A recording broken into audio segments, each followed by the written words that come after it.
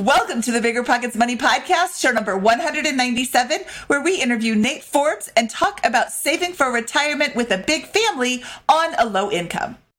I agree. Mathematically, that's the way to go. But life isn't all about math, you know? And for us, for us, it's like kind of what I mentioned, like the whole life circumstances we don't have any energy. We're tapped out, you know? And we're living and seeing what can happen overnight. Made me think about tomorrow. Hello. My name is Mindy Jensen, and with me as always is my legendary co-host, Scott Trench. You're always labeling me, Mindy. He'll get it. Scott and I are here to make financial independence less scary, less just for somebody else, to introduce you to every money story because we truly believe that financial freedom is attainable for everyone, no matter when or where you're starting. That's right. Whether you want to retire early and travel the world, go on to make big-time investments in assets like real estate, start your own business, or just pay off a small rental property portfolio and FI relatively early. We'll help you reach your financial goals and get money out of the way so that you can launch yourself towards those dreams.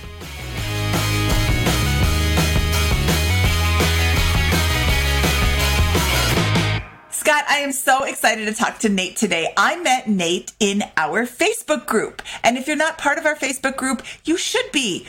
You can go to facebook.com/groups/BP Money or just search up BP Money on Facebook and join our group and talk with your fellow frugal weirdos about different aspects of your financial education, your financial situation, and see what other people who are like-minded can do or would do in your situation. And I met Nate because he posted that he had just paid off several of his rental properties due to some 2020 circumstances that he went through, and he realized, you know what, I want to shift my focus a little bit. So he's here today to share his story with us. When it comes to financial guidance, you got to trust the source. It's why you listen to this podcast.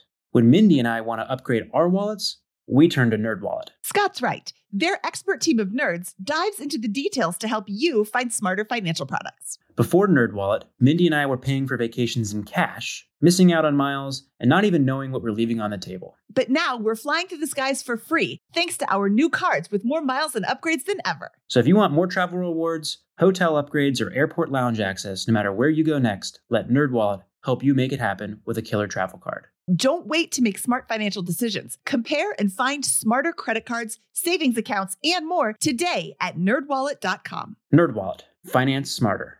As with all cards, credit is subject to lender approval, and terms of each credit card issuer apply.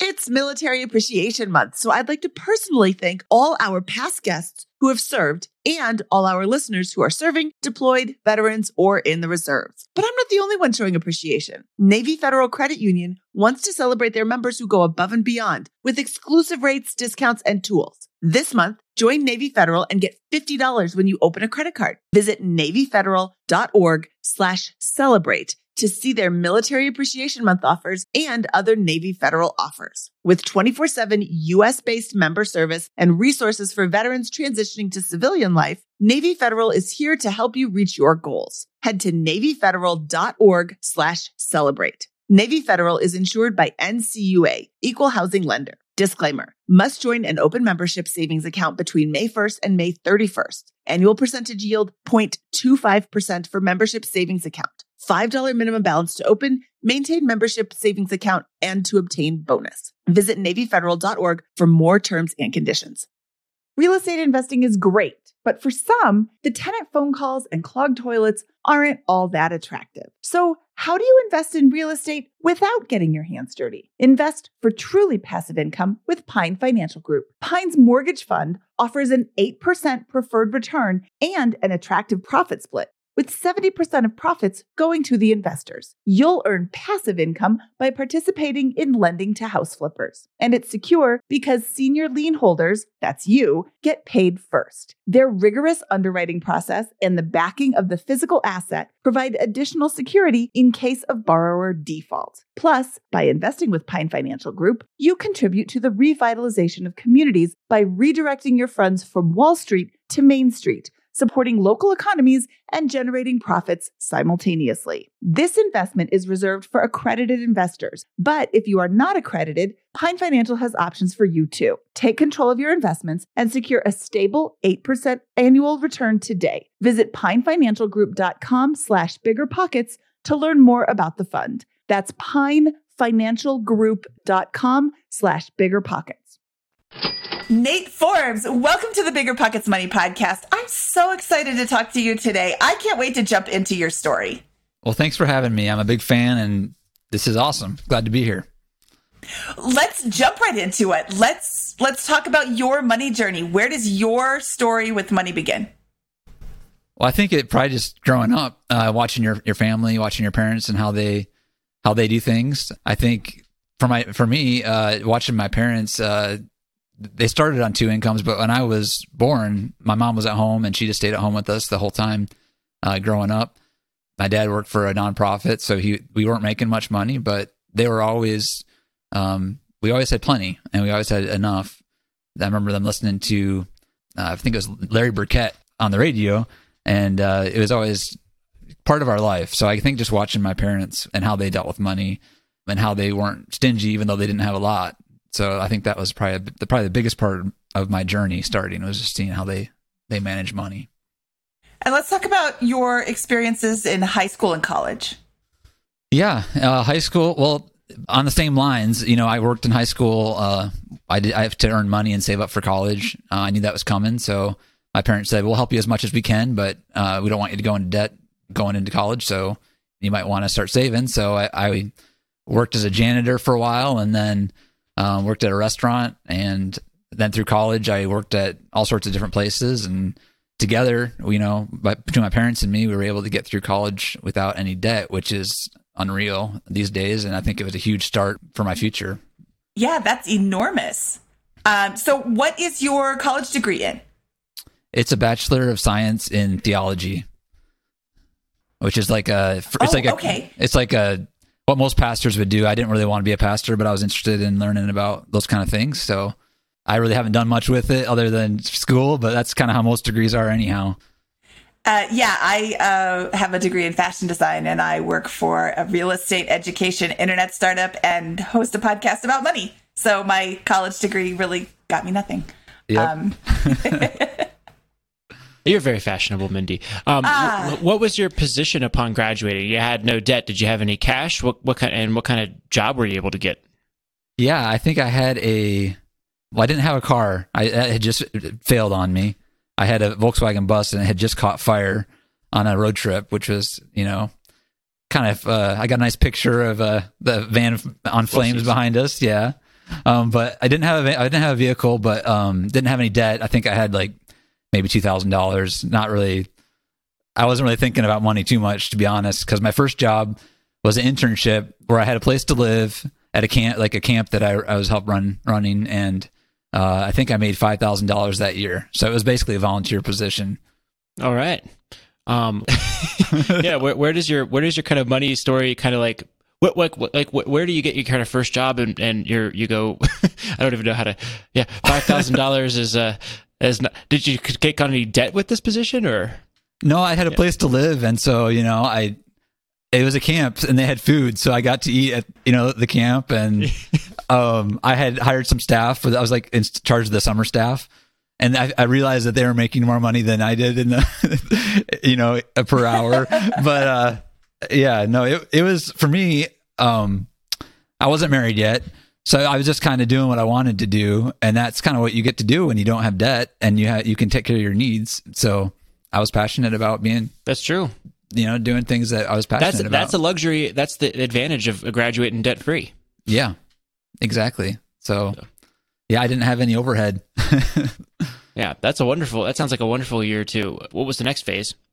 I had been working at these camps for in high school and college, and at that age, I was just out of college, so I was supposed to hire some college-age staff, and so I basically hired all my friends that I had worked with in the past years, one of them being my future wife. So after that year, I started dating her, and then we didn't date long because we'd known each other for several years, got married quickly after that, and I moved near her family so that I could get to know her parents. So they would know me. And we just were working like coffee shop and just like random jobs that were short term because no one wanted to hire me for longer than that because they knew that I was only there temporarily. We get married and we didn't have any good jobs. So I'm like, well, let's just move somewhere. So we decided to move to Pennsylvania where I'd gone to college. Didn't have any jobs or any place to live or anything. So we just headed out road tripping. And my wife had secured a place on Craigslist. We were house sitting. So we were house sitting for somebody that didn't even know us. I don't know if I'd recommend that or not, but we stayed there for a month and just started looking for jobs. I got a job doing carpentry and my wife got a job working at a doctor's office. And we did that for about a year and then got back into camp. So I just love camp. I love being outside. I love being with kids. And we headed back to Oregon, where we're at now. And I got a job at a nonprofit there. I think started out at like $25,000, which, isn't much for, it's a living wage, I guess, but it's not much, to try to save and try to get financially, free. I don't know, but yeah. So what, at this point, when you get this job at the nonprofit, several years have gone by, you've gotten married, you've really kind of just taken whatever jobs are available based on factors that really have nothing to do with money. It doesn't seem like a priority there, but what's the position that you're in there? Were you able to save anything? Did you have any debt?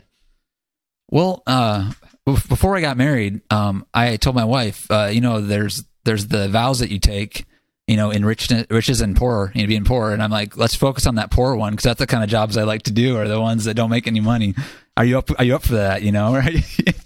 And she's like, no problem. I love that you are passionate about what you're doing and let's do this, And so, yeah, money wasn't the main factor at that point. And that was nice because we didn't have any debt and we weren't accumulating any debt, but we really weren't gaining much traction on income at all or any savings. We had maybe like a couple $1,000s in savings, but we didn't have any credit card debt. We used cars, the old cars, and we did everything ourselves. It was just kind of like bootstrapping it, but it was fun. And that's what we were at that first year. And then we ran into this seminar, Dave Ramsey, and I was looking at that. I'm like, I think we could, my wife was working too. I'm like, I think we could maybe front end, just save as much as we can towards retirement.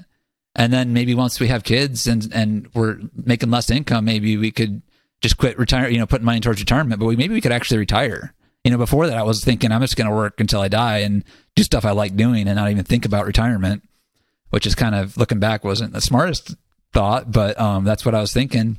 But once we saw Dave Ramsey, I'm like, you see the chart of a guy that starts contributing to his retirement earlier than the other person. I'm like, well, we're starting early and we can just max everything out and just live really cheap. We were living in a 1-bedroom room. We were in a house that was a common house, like a bunch of people lived together. We had a bedroom with a bathroom, but we were living with a bunch of other people. We were sharing meals. So it was really like $300 a month, I think. And then I think $40 a month or $50 a month for groceries. So our costs were super, super low. So at that point, when I was working at that camp. And what year is it that you're like, this is, how old are you guys and what year is this? 2007. I'm not sure how old I was. I'm 40 now. I just turned 40. But yeah, 2007. So that was 14 years ago because my daughter was born in 2007. Okay. Yeah. So in 2007, you're sitting there and that's when you go to the Dave Ramsey seminar and begin kind of this new trajectory with your finances. Yeah. Yep. And so we saved everything my wife made and some of mine. We had a company match. I think I put in 3% and then they would double that. So they would put in like an additional 6%. So we did that for her job and my job because she was working. The camp was owned by a university. So she worked for the university. I worked for the camp, and it was a nonprofit university and camp. So we saved all, I think we were maxing out Roths and saving some money for a house.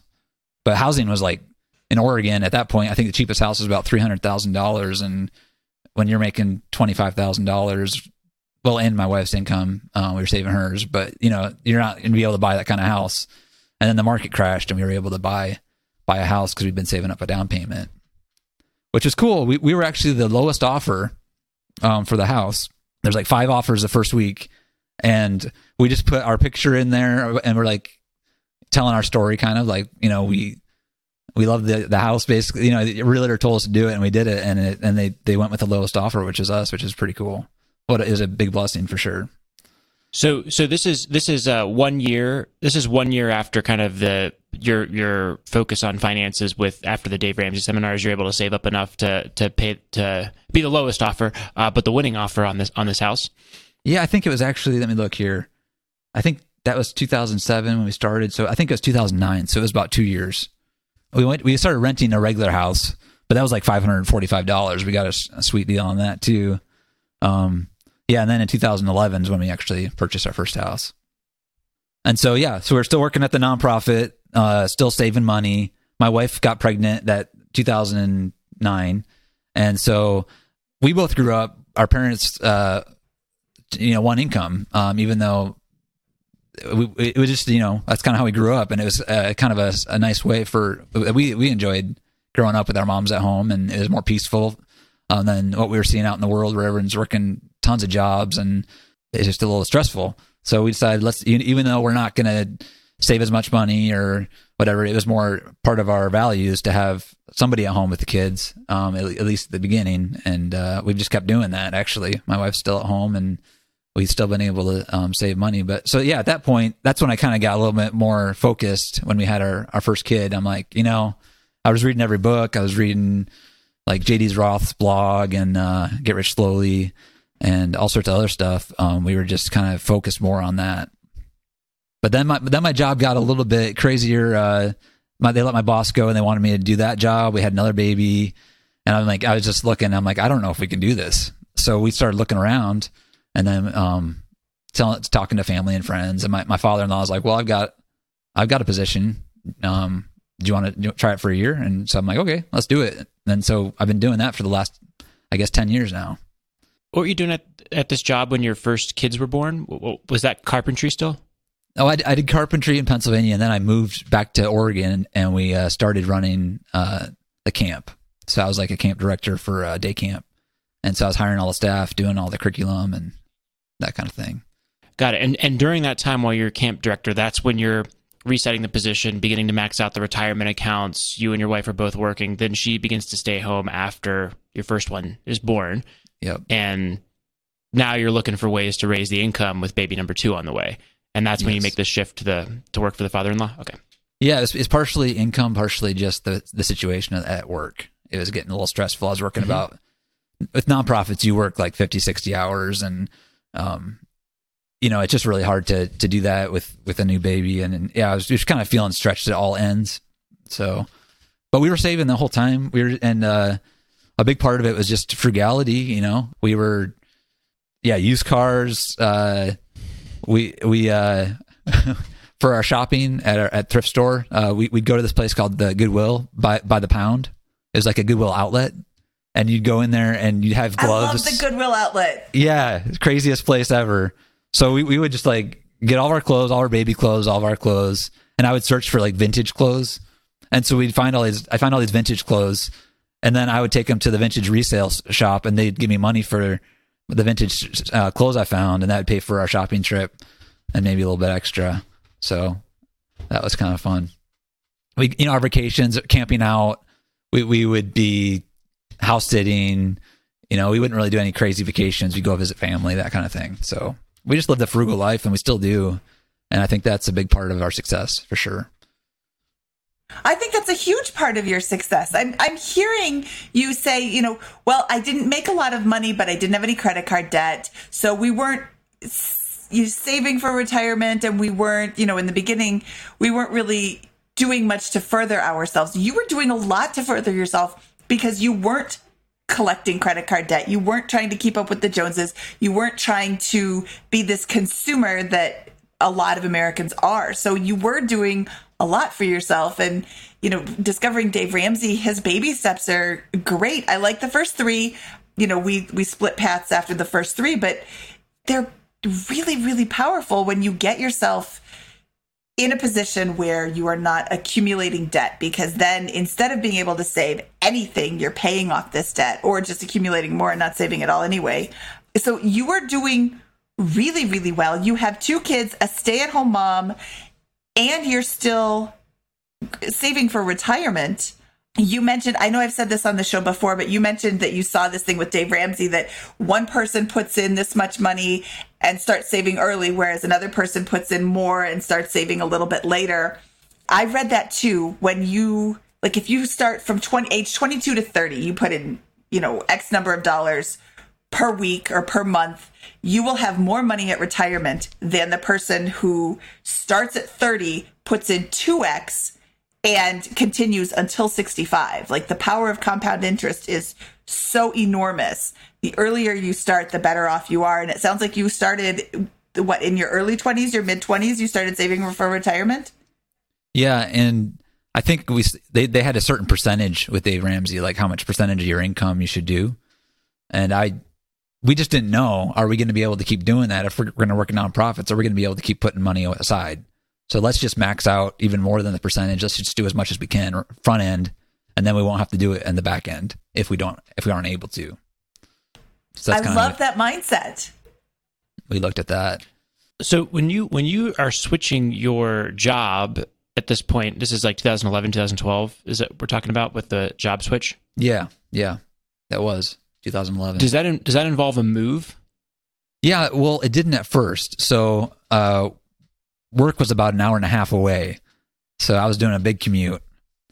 So whenever we have a new thing, we kind of look around and see, well, what's the cheapest way to make this happen, which wasn't commuting, obviously, but we had just refinanced the house and we were not sure we were going to keep the job for longer than a year. It was just kind of a trial basis.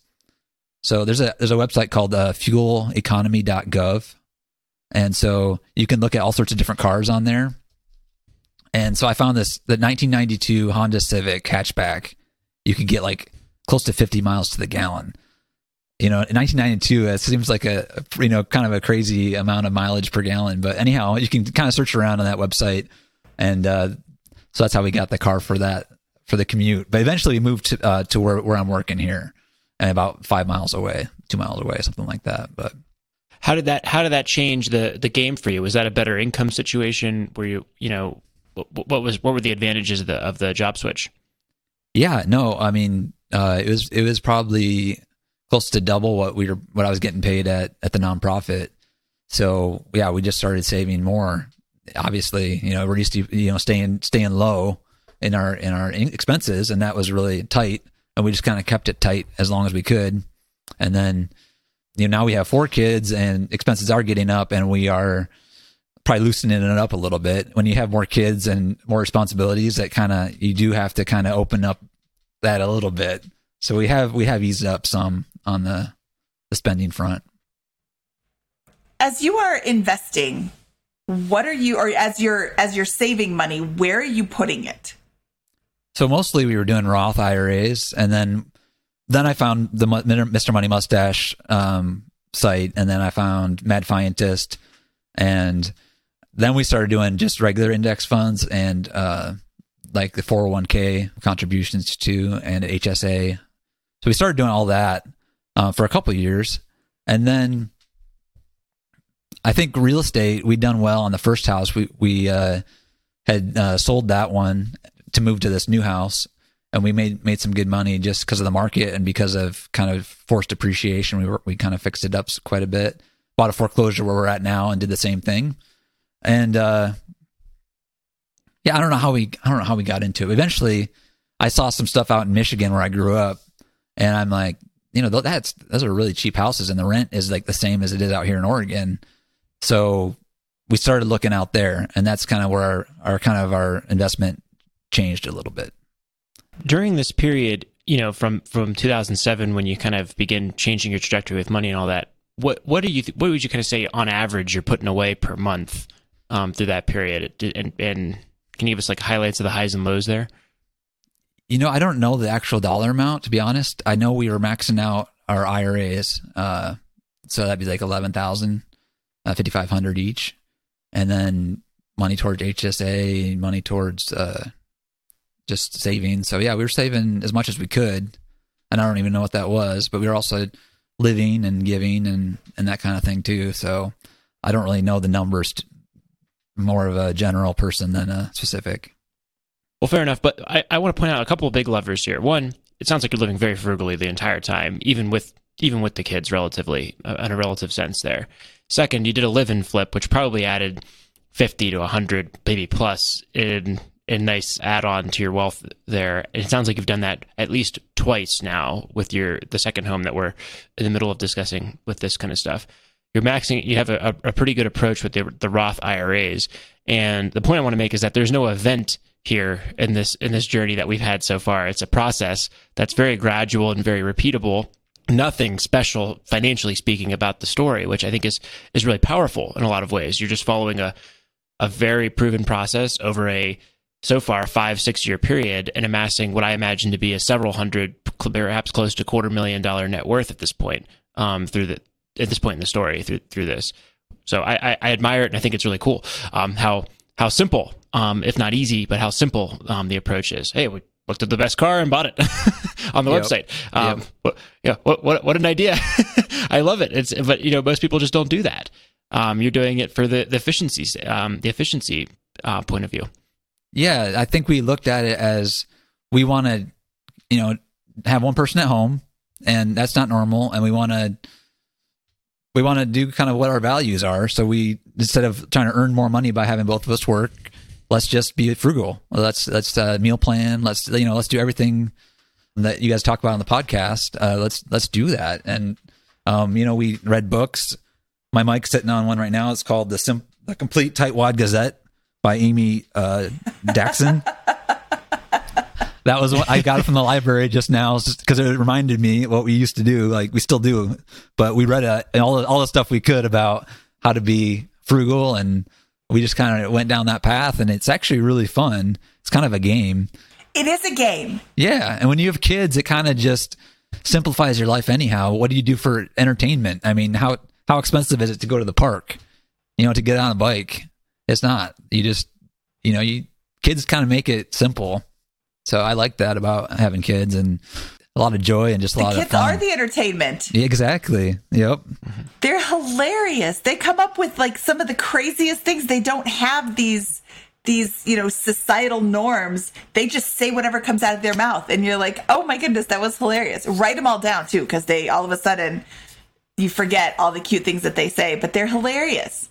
I have had friends who, oh, my kid's in this and this and this and this, and, gymnastics and soccer and all these things. I'm like, that sounds like such a difficult life as an adult. Like, you have to manage all this stuff. Just take them to the park. They love it. They run around. They play on the swings. Oh my goodness. I could have pushed my daughter for 30 hours on the swing and she would still say more. So exactly. How much does that cost? It's nothing. You just walk down there or drive if it's, really far away. But yeah, it doesn't have to be expensive. And I think that frugality sometimes gets a bad rap. Like, oh, I have to give up everything.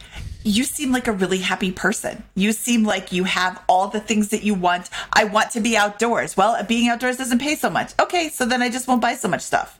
Or I'll figure out a way to pay for it so I can still have it. Like, I want to have clothes, and I found these super cool vintage clothes, so I'm going to sell them and get enough money to pay for all the things that I bought. It's a wash, I guess. It's not a net anything. It's just a wash. So it's a net win, because now you don't have to pay for your clothes. And your housing, you lived with roommates. And some people are like, oh, I could never do that. Well, what is the saying, Scott? If you live like no other now, so you can live like no other later, or something like that. I think Nate probably knows the Dave Ramsey quote for that better than us. Yeah, you got it. That's right. If you can live like no one else, then you later on you can live like no one else. I think is something like that. Yep. Yeah. So I'm hearing this story of this guy who's making $25,000 a year, and his wife is making a little bit too, and then now. You said that you doubled your income, so now you're at $50,000, and a lot of people listening are like, well, I make more than that, and I still can't save any money because, I have to buy all these things. You really don't have to buy all these things. You choose to buy all these things. So Nate is figuring out ways to have it without paying for it, and also not stealing it, right? Right. Well, so overnight, in just 6 short years, you have constructed a several $100,000 net worth, I presume, at this point with this, and you're in the middle of, you just made a move to be closer to your new job an hour and a half away from where you were living previously. Is that where we are in the story? Yep. So for a while I tried riding my bike and I realized that wasn't for me. It started raining and I'm like, okay, I can't cut that out. But for most of our life, we had just one car. But then with kids and everything, we have ended up doing 2 cars, but we never paid more than $4,000 for a car. We don't have the Toyota Corolla like everyone's supposed to, but we got the Avalon. So we're a little bit more, fancy. Fancy. Yeah. Ooh, bougie. Yeah. Right. So no, yeah, just kind of cheap cars and they run well. And if they break, it's cheaper than a payment. So we kind of just go that way. And yeah, eventually we had a friend that was doing real estate and I was seeing stuff in Michigan and we were thinking about doing another live and flip with this house that we're in now, but it's perfect for us. And you're in Oregon at this point, right? Yep. It's has a great yard and we're in Oregon. Yeah. Loving it. Close to the park. There's like a pool, like right across the street. I mean, it's really a great place for our family. So we didn't really want to flip it. We wanted where are we going to go? Like, this is kind of perfect for us. And we're homeschooling the kids and stuff. So you need the yard, you need what we have here. So we were kind of really at a struggle what to do with it. So we ended up refinancing the house and able to have enough cash to go get our first burr in Michigan. And that started our real estate adventure. And that was probably, when was that? Got that written down here. That was in 2017. So between then and between where we just were in the story and 2017, 4 years have gone by in this new job. Is that right? Yeah. And all that time, you're just continuing to save money, and the savings rate is increasing as you're closer to work and contributing to the Roth. Anything? Yeah, we were on kind of the Mr. Money mustache path, just index funds, and that's a blog. We found that blog and we just say, oh, I can really, I wasn't sure how long I'd do this job. I'm like, maybe we'll get back to nonprofits and let's just focus on, saving now and we don't have to worry about it later. And then once we realized, we don't have to put any more money towards retirement if we stopped right now. It's kind of like that Coast-Fi, which I hadn't heard about until recently. But yeah, you look at that and you're like, yeah, we could just stop putting that towards, traditional retirement. When was that moment for you? I think that was like 2014, 15, something like that. So did you stop contributing or did you continue? Oh, we kept contributing, and then that's all we did. That's what we did. Kept contributing, and then we put some just in regular index funds, not in the traditional retirement accounts at that point. Well, I know. You're skipping ahead to the real estate stuff, which we want to get to for sure. But what I want to point out here is okay, we started in 2007, and in 2014 you reached Coast-Fi. And it doesn't sound like you brought home a huge income here, over $100,000 at any point during this. Is that right? Right. And you're just slogging it out with I call it the grind. You're just grinding it out over the period of years. But you're living your life. It seems like you're happy with everything that's going on with that, and you're stockpiling tens of thousands per year. It seems like in wealth in this that's compounding in a pretty meaningful way over this. And this is the not exciting part of the financial journey, which is why you're trying to get to the burr on this. But this is the important stuff. This is you are getting rich in a really unexciting, highly repeatable fashion here over this period of 7 years that we just discussed. And it's because your incredibly strong fundamentals that you're then able to begin slowly amassing a financial fortress that makes you feel ready to take the next step with the real estate. Am I going too far with any of that, or is that generally the picture? Yeah, no, it really didn't feel like a slog, though. It just felt like life, and we were having fun. And yeah, I think a big part of it was just how I grew up. We didn't have a ton, but we didn't need a ton. Our life was very full. And I think a big part of it growing up that I try to emulate now is that my parents were just completely open and giving. And so they had a lot of community, they're part of the community, they're giving to the community, didn't feel like we were missing anything. And that's how we still feel now. That's kind of how we live now, and just don't feel like we're missing anything. And I honestly don't think our life will change. We're just living our life, but with a future. I think it's fantastic. And frankly, I am a little envious there, because I've always liked my job here at Bigger Pockets, of course, but the way I viewed it at first, and I think a lot of people view it, is they don't really like their job and they're looking forward to the day they can quit and become financially independent with that. And so it is a grind or a slog for those couple of years, but what you just went through with that, because they're just stockpiling money and you have to do that for a period of years until you get past the hurdle, the Coast Fi or Lean Fi or whatever it is that you're looking for as your end target there. But you're like, no, this was automatic. We did exactly what we wanted to do and got pretty rich at the same time by just doing a lot of the basics right. So I love that. But I just wanted to point out that there were 4 years that went by prior to your real estate investment of you applying great fundamentals and enjoying your life. And that, I think, is an important thing to just, point out before we get to the real estate journey. When it comes to financial guidance, you got to trust the source. It's why you listen to this podcast. When Mindy and I want to upgrade our wallets, we turn to NerdWallet. Scott's right. Their expert team of nerds dives into the details to help you find smarter financial products. Before NerdWallet, Mindy and I were paying for vacations in cash, missing out on miles, and not even knowing what we're leaving on the table. But now we're flying through the skies for free, thanks to our new cards with more miles and upgrades than ever. So if you want more travel rewards, hotel upgrades, or airport lounge access, no matter where you go next, let NerdWallet help you make it happen with a killer travel card. Don't wait to make smart financial decisions. Compare and find smarter credit cards, savings accounts, and more today at nerdwallet.com. NerdWallet. Finance smarter. As with all cards, credit is subject to lender approval, and terms of each credit card issuer apply.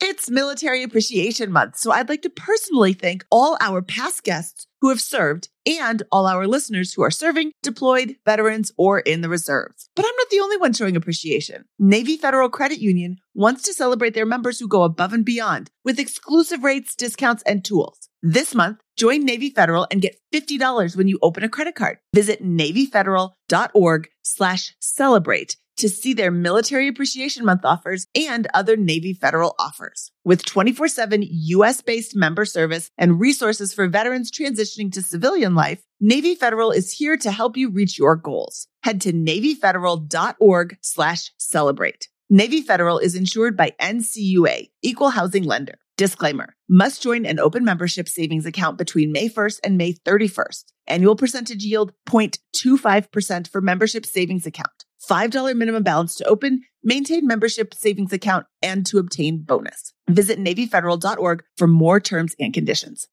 I used to think working from home was the dream, until it wasn't. Between the distractions and the solitude, I was struggling. But then I discovered Industrious Office, and honestly, it's been a game changer. Every day at Industrious feels like stepping into a zone of productivity. The high-speed internet never fails me during crucial moments, and the workspace? It's not only stylish, but designed to boost your focus and creativity. Plus, the daily breakfast and endless coffees are super cool. Meeting other driven professionals right where I work has not just expanded my network, it's inspired me. It's amazing how being around other focused people can push you to achieve more, you know what I mean? If you're looking for a sign to change your workspace, this is it. Check out Industrious by visiting biggerpockets.com/industrious. Then click Join Now and use the promo code POCKETS to get a free week of co-working when you take a tour. That's biggerpockets.com/industrious and use promo code POCKETS after clicking Join Now. Experience for yourself how the right environment can change the way you work. Industrious. It's where your best work happens.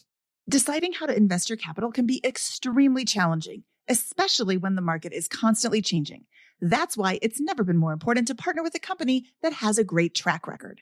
The BAM Capital executive team has successfully navigated through the Great Recession, COVID-19, and the current interest rate environment while delivering maximized returns to their partners. BAM Capital is a trusted multifamily syndicator with over $1.3 billion in transactions, delivering a historical average of over 35% IRR with an average hold period of 3.5 years. BAM Capital has consistently paid preferred return distributions for over 50 consecutive months, has not lost limited partners capital, and has not called capital past the subscription amount. BAM Capital's disciplined investment strategy is targeting undermanaged institutional quality trophy assets throughout the U.S. heartland for accredited investors who are looking for generational wealth building or monthly income opportunities. Their offerings target cash flow stability, capital preservation, long-term appreciation, and accelerated tax benefits. Join BAM Capital's over 1,200 investors across 44 states and get started today at bamcapital.com. Again, that's bamcapital.com.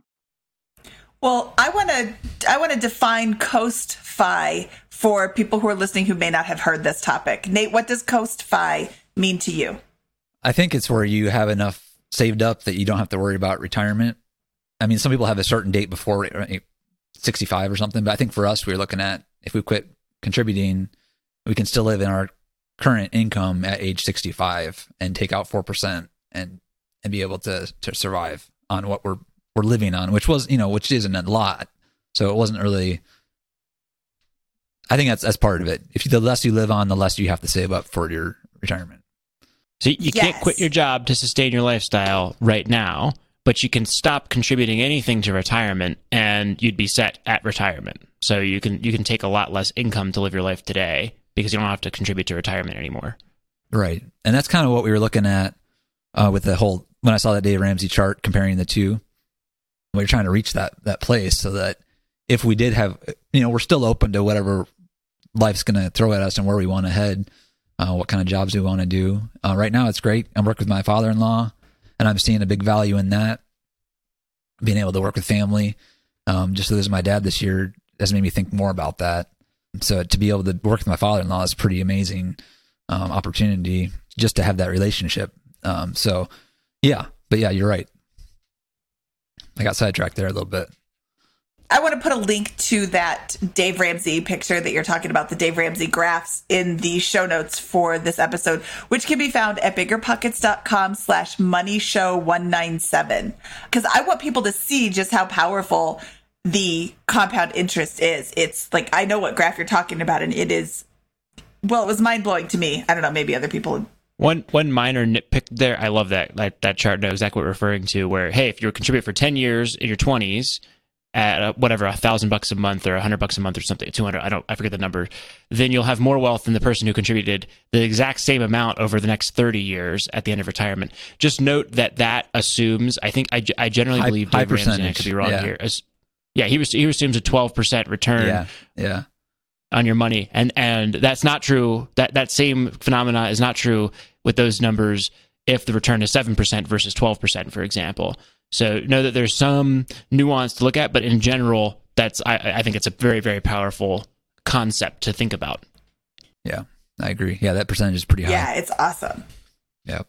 So you look to Michigan. You said you did your first BRRRR, and for people who are not familiar with that term, that's an acronym that stands for, let me get it right, buy, rehab, rent, refinance, repeat. So basically you're buying a house that is in disrepair or outdated. You rehab it, you fix it up, you rent it out, you go to a bank and refinance, essentially pulling out most or all of the money that you have into the property. And then you repeat, meaning you go find another property that's not so great and fix it up and do the same thing again.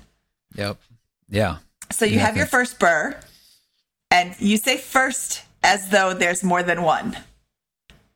Yeah, no, it was good, and it was actually pretty cosmetic. I mean, we spent some money in it. We changed all the flooring out, painting, a lot of cleaning, new toilets, new vanities, that kind of stuff. And it's not the best rental. It's a big house, but we were still be able to pull out our money, and we moved on and bought a duplex that was our second BRRRR.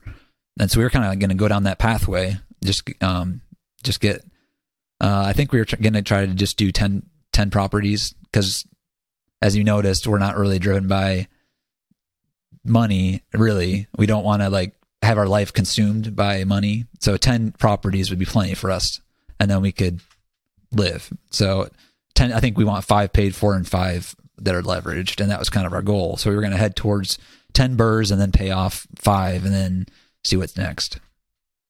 But we didn't get there. Life changed. So, yeah. So we did the first property, got tenants in it. They're still in there. And then we got the second property, it was a duplex. And that place was just a mess. Can you give us a very quick overview of the numbers behind the first property? We don't have to go into each one, but I think it'd be helpful to be like, hey, how much cash did you need to bring to the table and to complete the deal? And so we refinanced our house here. And we bought it super low, and the market had gone quite a bit. So we were able to use that money to cash out the house. So we didn't have to find a bank or anything to get the seed money to start on the... And as a reminder, the reason you're able to refinance the house is both because of appreciation and because you fixed up your house that you're living in. You basically lived and flipped it to BRRRR it. Yep, this was a foreclosure, the worst house in the best neighborhood kind of idea. So, yeah, you're right. So let's see. We bought that house for $111,000, and we put $18,000 into it, and then we refinanced it, and I think we got 124 out, so it wasn't quite a burr. I think we had $5K still in it, and then we bought a duplex. Oh, you lose. Yeah, I lost. Yeah. So you essentially have $5,000 in your first rental house, and it rents for how much? Today it's like $2,100. Oh, okay. So 2.5 months worth of rent, and you've made all your money back that you have stuck in it. What's the cash flow for the property? I don't have that right in front of me, but as of today, that one's the last one we're working on trying to pay off. So I think the cash flow might be $700 or something like that. I mean, you have different people That's look fantastic. at people look at it differently. You got your mortgage, you got your you got all sorts of other stuff. CapEx. It's 140% cash on cash return if you put $5,000 in at the end of the day and get 77,000 some odd, I guess 8,400 a year in cash flow. Yeah, that's not bad. Let's go to your duplex. So then we got this duplex for $67,500, and put 40K into it, and I need to go buy in Michigan. Not anymore, but yeah, back in the day, just a couple years ago, and we refinanced and we only got 80. Well, yeah, so we got 85 out on that, and so we left 22,000 in there. I love it. I think that's a big point key here is that most BRRRRs, I believe, you do not get to pull out all of your money that you put in. Doesn't mean you're losing. You're still you're into that property for 20,000 instead of 40,000 or whatever it would be, which is still very advantageous. And because of the way you're doing it, it sounds like you're adding value and upping the value and running the numbers pretty accurately. You're still not taking that much risk relative to other forms of investing. Yeah, and it also is a blessing in it was that we got to be where my family was, like where I grew up, my parents and my sister. And now, like I mentioned earlier, now that my dad's passed, like I have all these great memories of working on the houses together. So I'd spend like 2 or 3 weeks, maybe 4 weeks, some years out there in Michigan with my family, and they were helping too. That's a big part of it. They're a big part of our success for sure. But yeah, just all the extra time that we got with my family was awesome. So you bought this property in 2017, and over what period of time did you amass the next couple? What was the activity set here that resulted in your overall portfolio? Yeah, so that was 2017, the first one, and then the next one was 2018, and then we bought 2 other houses in 2019, and then the pandemic hit. My parents, in the town that they live in, there was a breach of 3 dams downriver, and then the dam about 2 blocks from their house also failed. 40,000 people were evacuated. It flooded their house. It flooded their rental house next door. And yeah, my mom broke her arm right before that, and a pandemic, and then my uncle died of cancer. My mom got cancer. My dad died of cancer, all in 1 year. So all that happened. Jeez. Yeah, in 2020. And so, that reset everything. Like, you think about life a lot differently. And I think that's kind of why our shift happened from going into getting more properties. We wanted to focus on helping my parents get out of the damage, the flood damage. And then with the cancer and all that stuff, that just took over. And so now we're kind of we had all this sitting because we were just going to go all in. And so we pulled out all of our, maybe not recommended, but we pulled out all of our contributions, our Roth contributions, because those are tax-free to pull out. So we pulled all that out because we saw the return was so good in Michigan that we were just going to focus on that. And then we could always dump more money into retirement, traditional retirement if we needed to. But at that point, we're like, the return is so good. Let's just go in all in there. So we had this money sitting here ready to do more BRRRRs, more property. And then all this happened and we just tightened it up. We're like, we're not doing anything. Let's just pay off the debt. So that's what we've been focused on lately, is paying off these properties. So that post on Facebook that got us talking was that we finally had reached a point where our passive income was paying for our lifestyle, which is, because I wasn't planning on that because it was going to be a while because we were just doing burrs. But when we paid everything down, that was pretty neat moment to see. And a big part of paying it down, I think, was that we were just tapped out emotionally. And the other part was I'd see my dad pass. You know, he was healthy, and he found out in the summer, and he's gone in the fall. So it's like we don't have tomorrow. We have today. And so I have an insurance policy on me, but my wife's at home. She's homeschooling. We want that to keep happening because it's great. You know, the kids love it. She loves it. But if I were to go, life insurance would be kind of there, but it wouldn't be enough to have her keep doing that. So I figured if we pay off all the debt, then she can just keep doing it. You know, we don't have to worry about that. And so that was also a big factor. It was kind of a life insurance of sorts too. Not that, as we saw with the flood, not anything is guaranteed. So like, even though we're paying these things off, disaster can strike, but we're doing our best to make it so we have more options for the family, for sure. So I think that's a really powerful why and a big shift with that. And thank you for sharing all of that. And that's very personal and got to be a really tough year with this. How many houses are we talking about here? I think I counted 4 properties at this point, at rental properties. Yeah. One of which was a duplex. Yeah. So we have the 3 single families and the duplex. Okay, and then are they all paid off at this point? Everything but that first house that we burred. So yeah, like the 2 single families and one duplex. When do you expect to have the last one paid off? I think we're hoping like 12 to 18 months. That's a goal. 12 to 18 months? Yep. I can hear people right now yelling at the radio, no, don't pay it off, leverage, because money's so cheap. And Scott and I even are on camp, don't pay off your mortgage. But we're not living with you. So, you know, what do you say to people who are like, oh, you should always just leverage all the time? I mean, I agree. Mathematically, that's the way to go. But life isn't all about math, you know? And for us, yeah, for us, it's like kind of what I mentioned, like the whole life circumstances we don't have any energy. We're tapped out, you know, and we're living and seeing what can happen overnight. Maybe think about tomorrow. So paying off the debt right now is probably the quickest way for us to have stability in our family. If I were to go tomorrow, which we're not planning on that, but you don't know.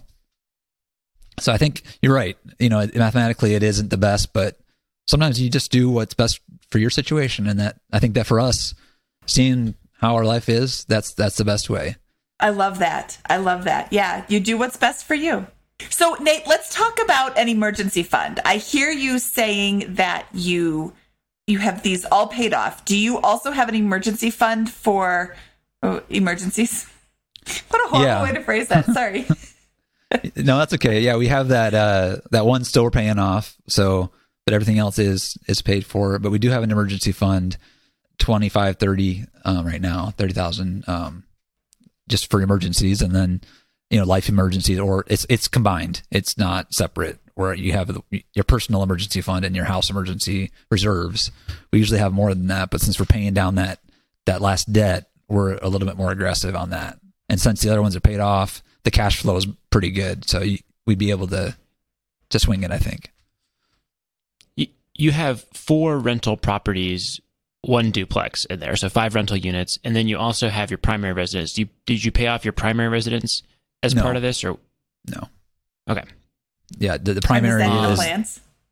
Not really, not yet. Maybe someday. But yeah, it's not our immediate plan. I think we'll see what happens with life and how we're feeling.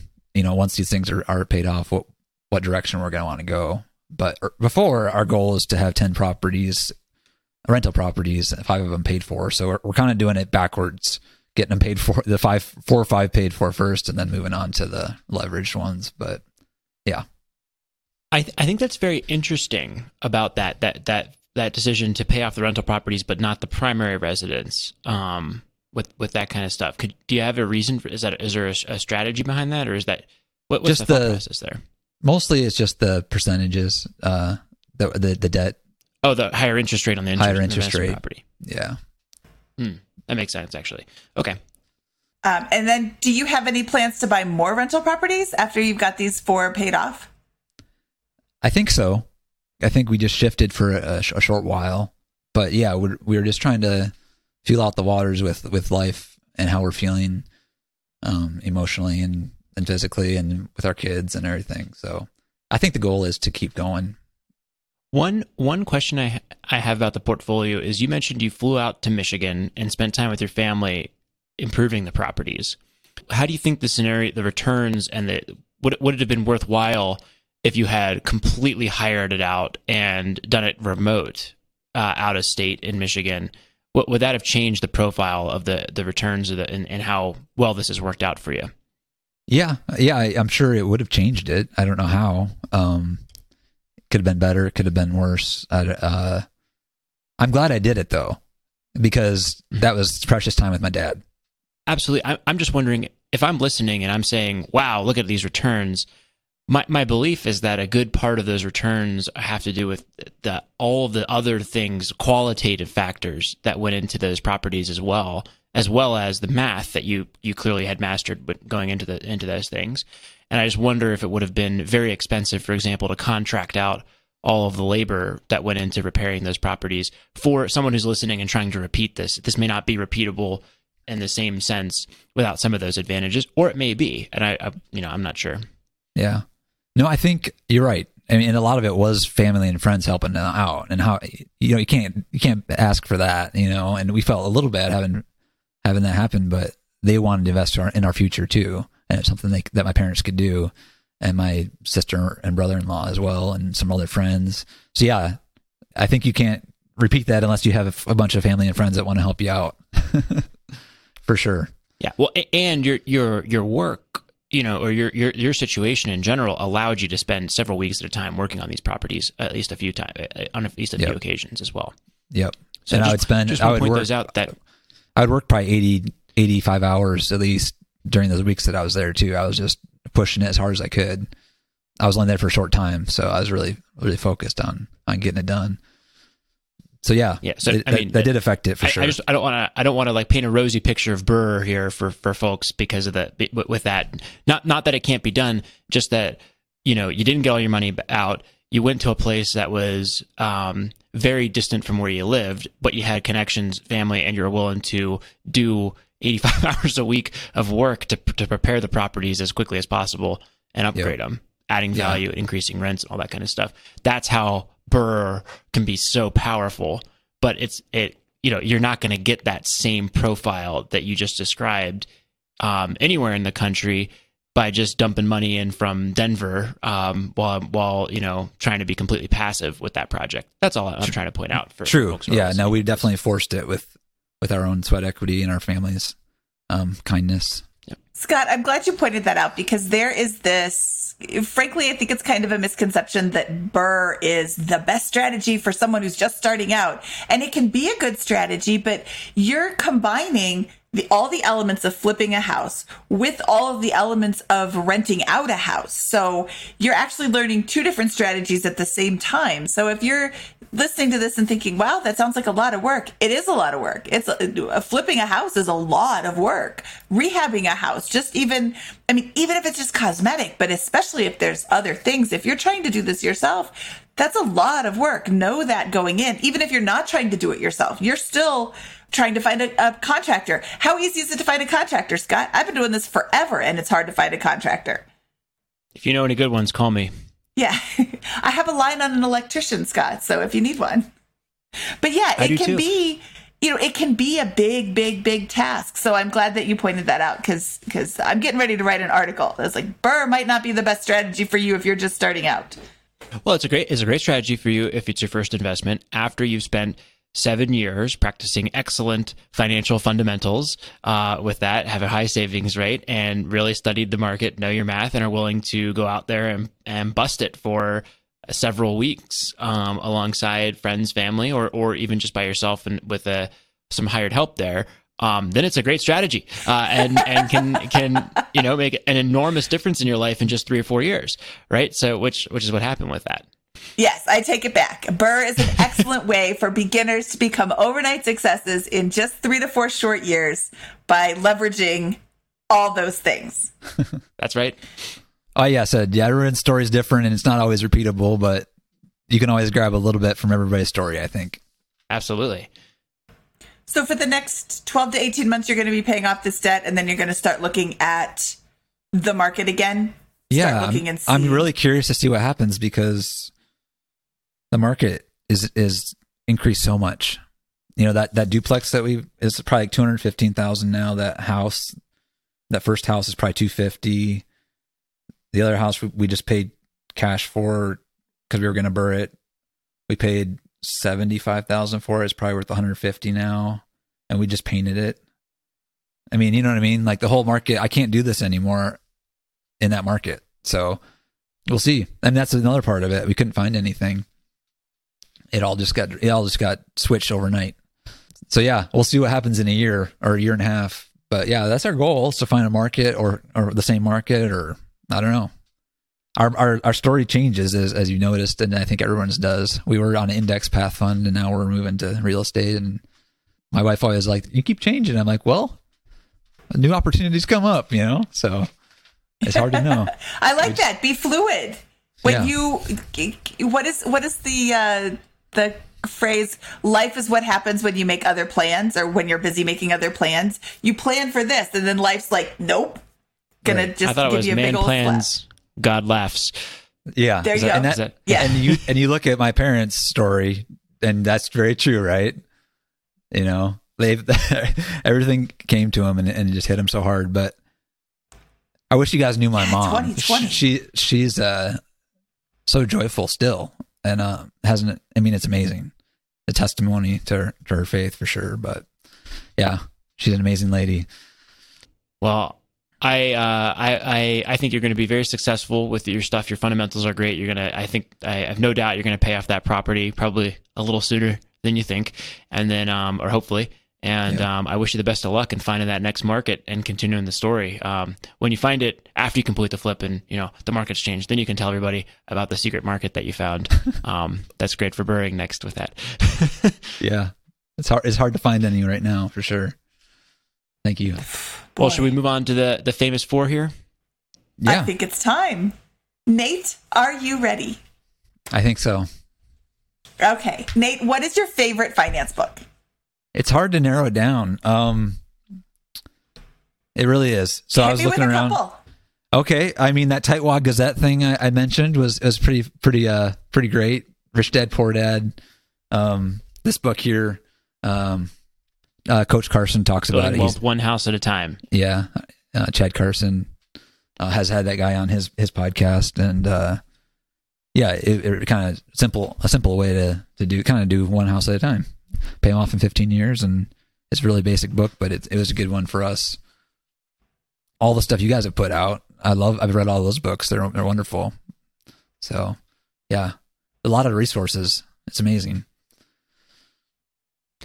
Well, we'll just link to all those books in the show notes. So, and of course, we're always happy to plug our Bigger Pockets books there as well.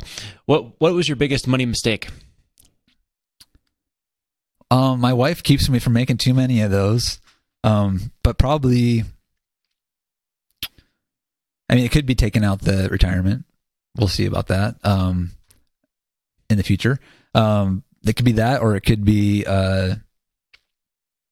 maybe selling our house to get this one. If I would have known what I knew now, I probably would have kept that first house we bought and rented it out as a rental. Yeah. Well, I love that those are opportunity cost mistakes, and that says that, hey, you really haven't had a big blunder with money in your past. Compared, like a lot of people have bought a car that really cost them or lost tons of money on a house. You're saying, did I make the right resource allocation decision? Time will only tell, but you made the highest probability bet that you could with the information you have at the time with that. And I want to be clear, you did not take money out of you did not liquidate a retirement account and realize income a taxable income like you would if you liquidated a 401k. You did not pay penalties on that. You just withdrew the contributions to Roth IRAs, which is a non-taxable event and is something that you have the option to do as in contributing to Roth IRAs. Is that right? That's mostly right. I got laid off for like 2 weeks, so I did take advantage of the. We have a work plan that's not very good. It has a high management fee, so I took that out, and we're paying that taxes on that for the next 3 years, but we're not getting the penalty for that. So I did do that as well. Okay, so you took some money out of a tax deferred account and will pay taxes on it, but not penalties. Because of the law, the new rules from if you're affected by coronavirus with layoffs or anything like that. Since I decided to do that. Well, and that time will tell on that too. Nope. Well, makes sense, but I think that if you're going to make money mistakes, those are the type to make. Is like here's like, I think this is the better bet. I've done a lot of research. I'm going to go for it and see how it plays out. To me, I completely respect. I have a lot of respect for mistakes, quote unquote, like that. I think that's great. Well, and if you find some windfall, you can repay that back. You don't have to take all of it out and then just pay taxes on it. If you pay it back before 3 years are up, you have the opportunity to. It's like a loan. Yeah. More than withdraw with how. I'm trying to say withdrawment, but that's not a right withdrawal word. Withdrawal. Withdraw. That doesn't sound right either. Okay. Moving along. Nate, what is your best piece of advice for people who are just starting out? Get out of debt. If you have debt, if you don't, and if you do, either way, look at your bank statements and just see where your money's going. Read Your Money or Your Life and follow their direction. Map out what you've always made.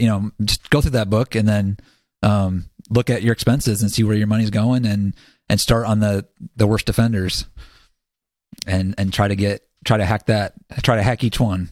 Like the house hack's great. Any of that, just keep going down the list. And we still do that every year. We look at our expenses and see if there's a better way. Like we just got a new phone plan with Comcast. It's like, if you don't have data, it is so cheap. I don't know if you guys have Xfinity Comcast. If you're Xfinity Comcast subscriber for internet, you can do their phone plan and it's super cheap. Like my wife, our daughter, and my mom, $22 a month total. But that gives you a limitation on data that you have to be smart about. Is that right? Yeah, you have 1 gig of data shared, but we just turn the data off and we're in internet most of our lives. And do you really need to be looking at your phone your whole life? I mean, when you're out and about, and Xfinity has so many hotspots in town. I found, you're at the mall or you're wherever, they're everywhere. You don't need it. And if you do, you just turn it on for a second. You really don't need data, in my opinion. Unless you're that's your job. But we probably should be less connected than we are. And that's a different topic, but. Yeah, I agree with you.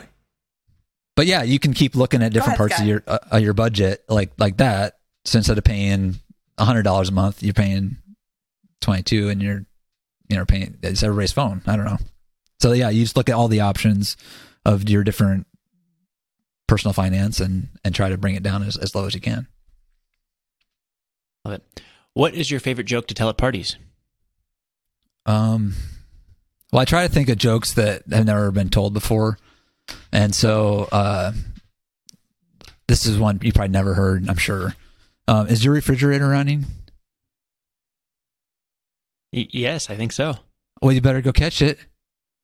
Okay, that one's been done a lot.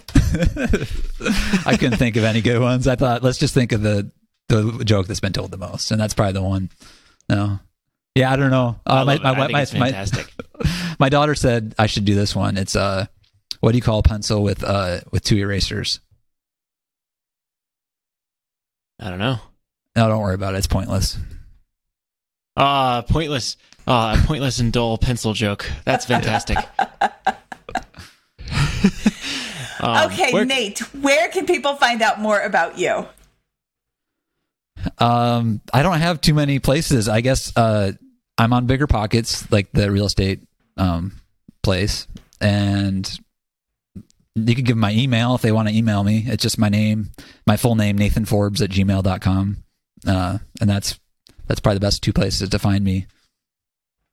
I would say Facebook, Okay, but awesome. I probably would just message you, but I wouldn't really friend you because I've got all my kids' stuff on there. Okay. Good point. Okay. Well, fantastic. Nate, this was awesome. I love your point of view. I love the whole frugality thing as not a punishment, but just as a way of life. I think a lot of people look at frugality and they're like, oh, well, I could never do that. And look at Nate. Nate made $5,000 a year and still didn't have any debt. Nate wins. Nate is doing awesome. And I'm so thankful that you came on our show today to share your story. Yeah, thank you. This was a wonderful story and really effective approach. Love it. Thanks for having me. And I just have to say, it's a community. You know, it's you guys, it's family, friends. There's a lot of blessings that have helped us get to this point. So yeah, thank you guys for what you do. It's awesome. It really helps. It's probably more than you know, I'm sure, the ripple effect. Well, thank you. Yeah, the community is so important. Last week we spoke with Brenda Olmos, and she said, one of the biggest things is to surround myself with people who don't care what kind of car I drive and don't care about, what kind of clothes I wear and whatever. And that's super powerful. And that's, what we're trying to create here is just, here's a community of people who think like you do. Frugal weirdos. Yeah. And when you strip all that other stuff away, they see who you actually are instead of your stuff. So I think it's better in many ways. Yeah. So thank you guys. Well, I agree, but it is mine. So of course I would agree. Okay. Well, thank you, Nate. We will talk to you soon. Have a good day. All right. Talk to you guys later. Thank you. Okay. That was Nate Forbes. Scott, what did you think of Nate's story? I thought it was great. I think it was, look, it's been a 13, 14-year journey to FI since discovering Dave Ramsey and beginning to kind of move some of his financial position forward. And I think it's just a highly repeatable approach here. There was no flashy event, no exciting turn of events, there were some challenges and hardships, especially in the last year, which I'm sure have been incredibly tough for him. But what I think is so great about it is, hey, here's a guy with 4 kids and 1 income household who is able to just do the fundamentals right over a sustained period of time, get to coast FI, and then pay off a rental property portfolio relatively quickly.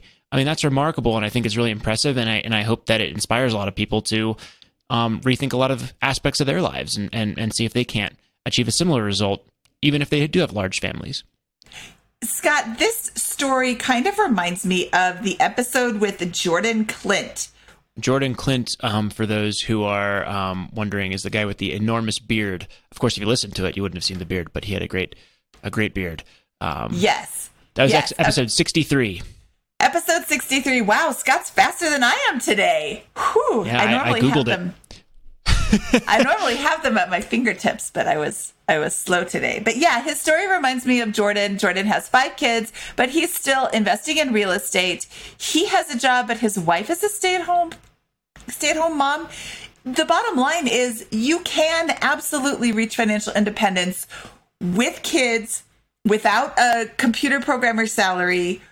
You just have to be intentional with your spending. Consciously don't spend every dime that you make. Invest it wisely. Be prepared to make different choices than other people who aren't on the financial independence path. And you will be able to make it. You're not going to make it if you spend every dime you make. You don't invest anything in the future.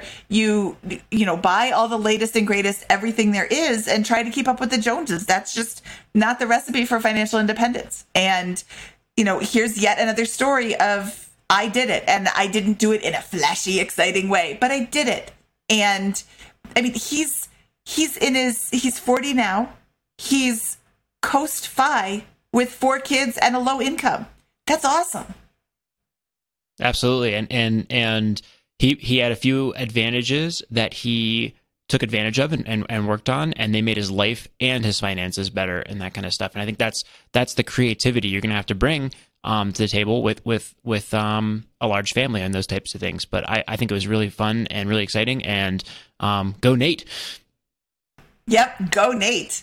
Okay, Scott, should we get out of here? Let's do it. Okay, from episode 197 of the Bigger Pockets Money podcast, he is Scott Trench. I am Mindy Jensen, saying, gotta go, Buffalo.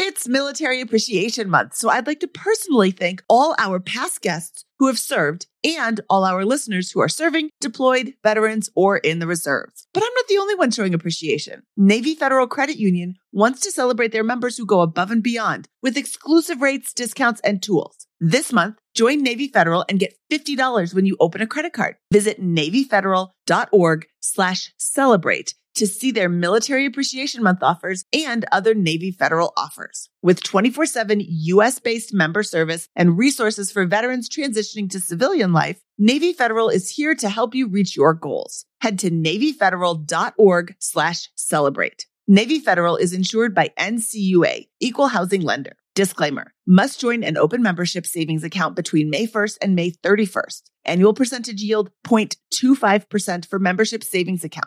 $5 minimum balance to open, maintain membership savings account, and to obtain bonus. Visit NavyFederal.org for more terms and conditions.